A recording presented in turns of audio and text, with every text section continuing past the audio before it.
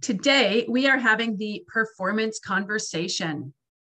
This is getting to one of the last conversations actually in our planning and managing conversation section.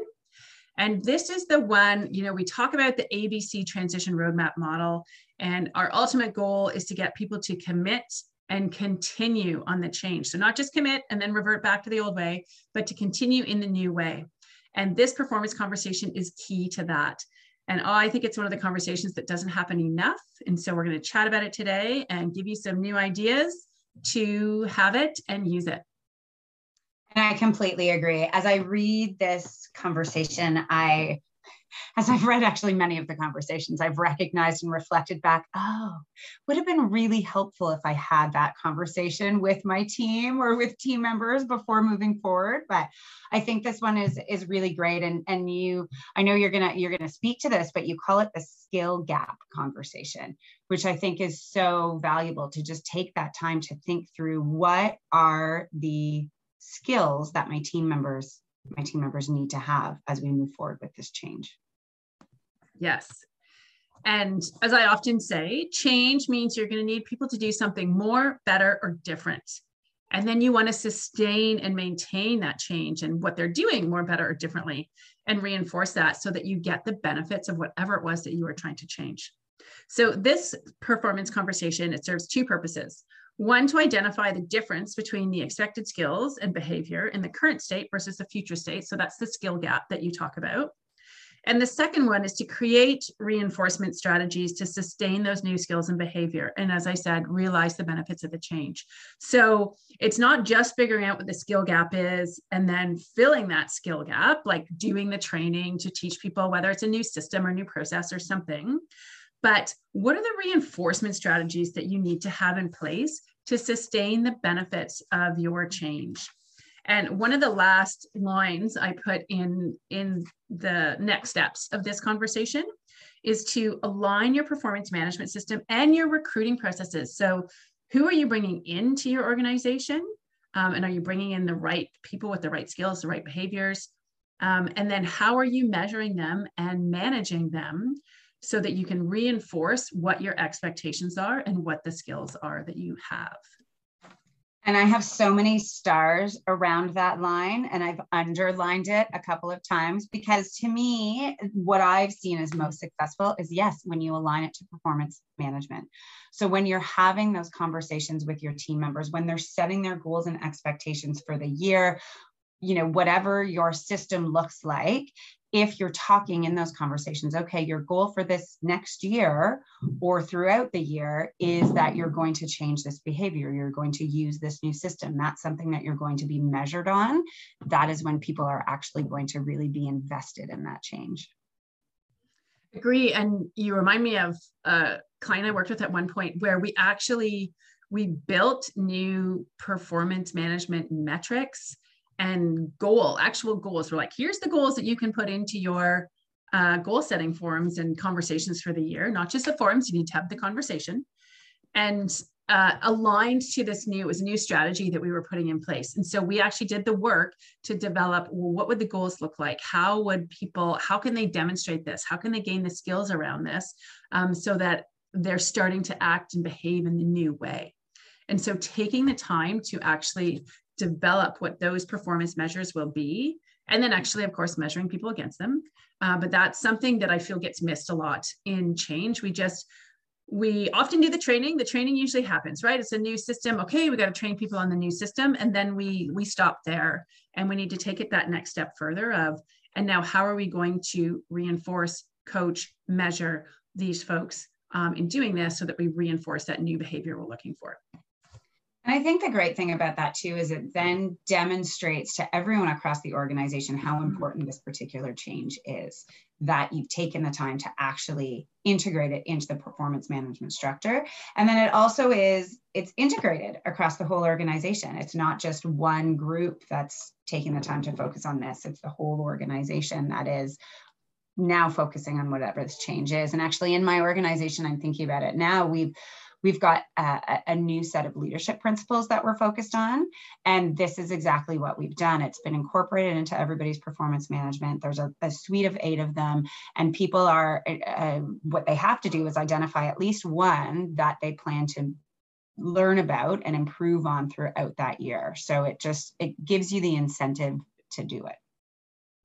And I think that's important that you say there's 8 new leadership principles, but people have to pick one or maybe 2, right? Because you can't just be, and now you need to do these 8 new things, because they also have day jobs and other activities that they also have to continue to do, right?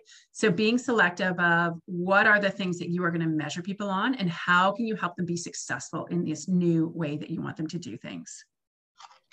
And so, Jen, we've talked about a couple of different areas here. On page 133 in the book, you've got a really great list of some of the factors that people need to consider when they're thinking about this conversation and what we've talked about. So maybe let's walk through those. We've mentioned some of them, but I think it's just nice to put them in a list.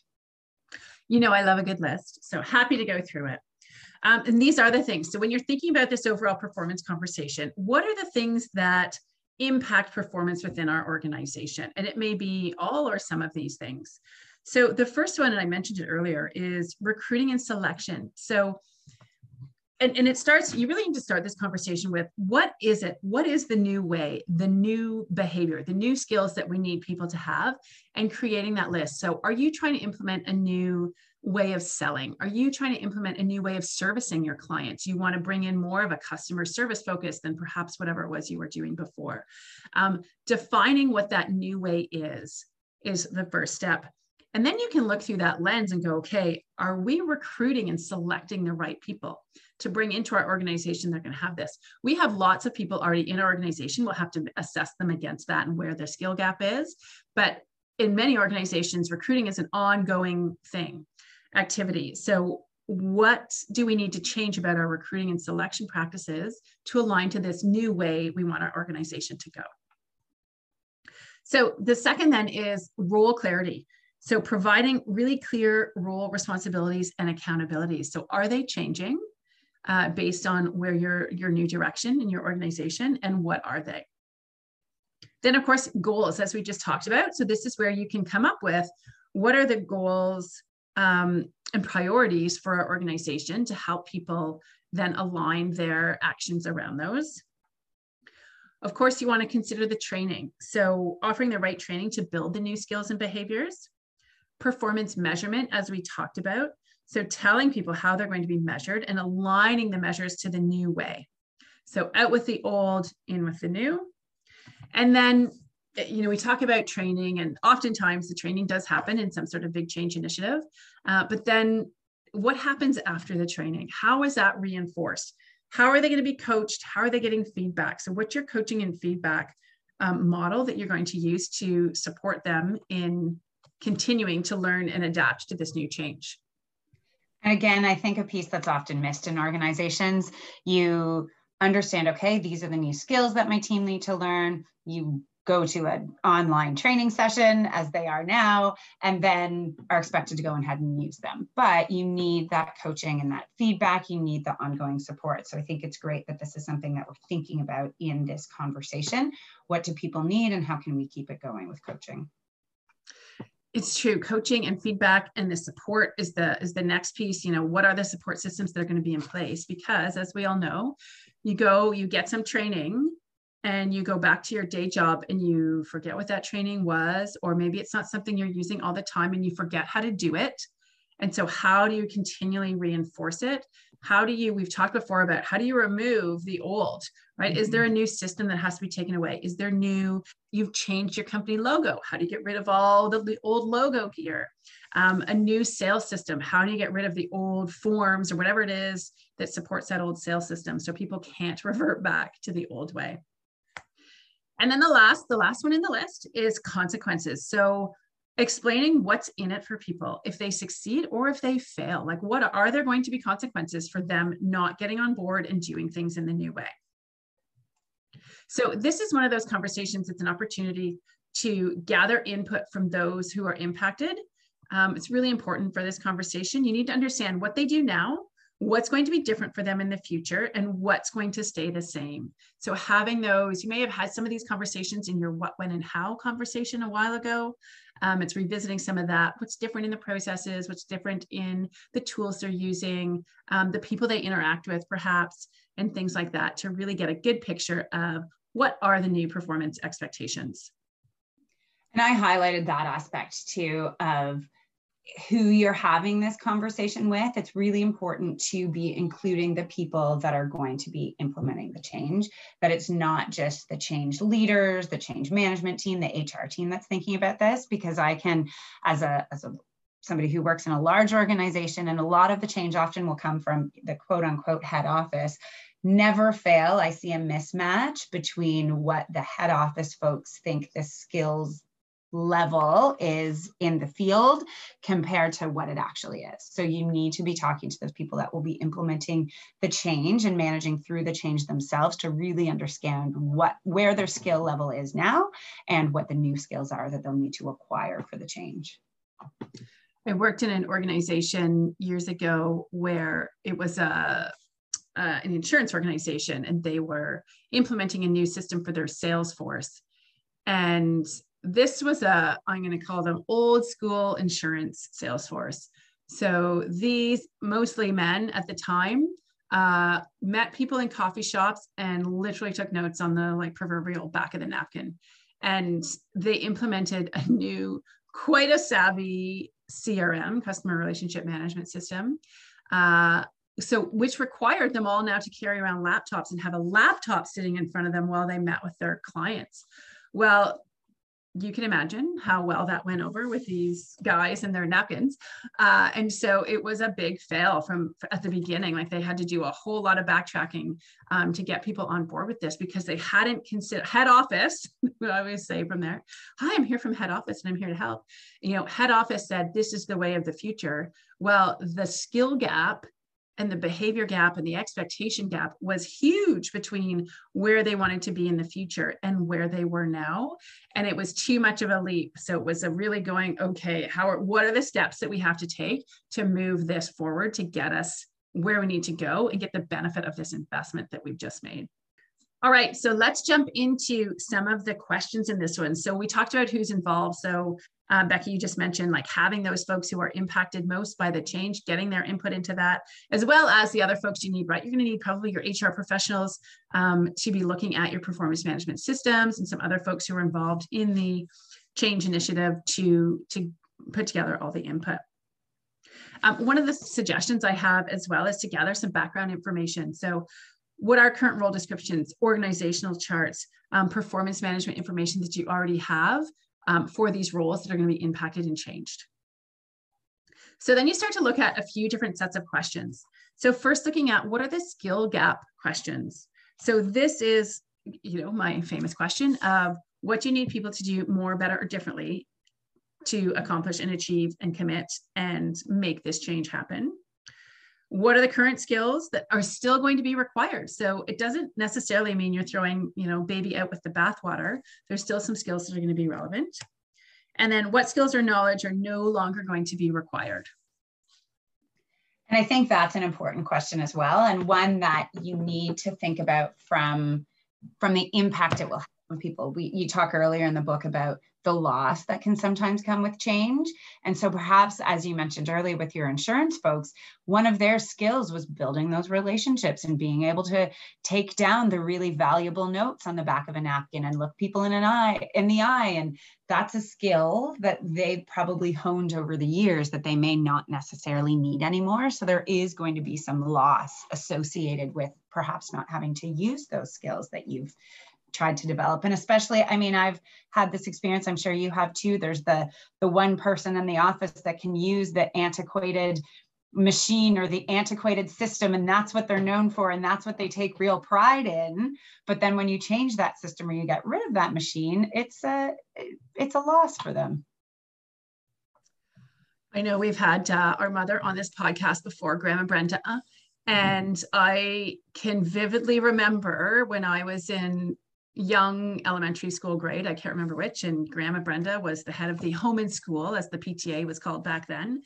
And she would use the I'm going to call it the mimeograph. I don't even know what the machine was called, but it was the photocopy machine where you had to put in like the carbon purple paper, and then you like crank the machine and around it would go and spit out all of these copies. And she knew how to work this machine, and she knew how to, like, if paper got caught, she knew how to fix it. So, it's that old machine skill. It was a skill, and very valuable skill at that time, not needed these days.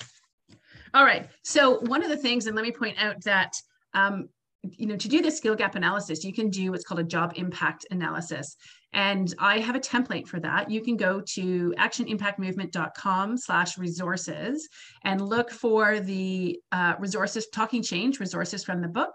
And it is one of those resources that you can download for free off the website and use it for this conversation. All right, so a few other sets of questions to get into. So role clarity questions. How are roles actually changing? Are there reporting lines that are changing? Responsibilities, expectations, behaviors. And then getting into your measurement questions.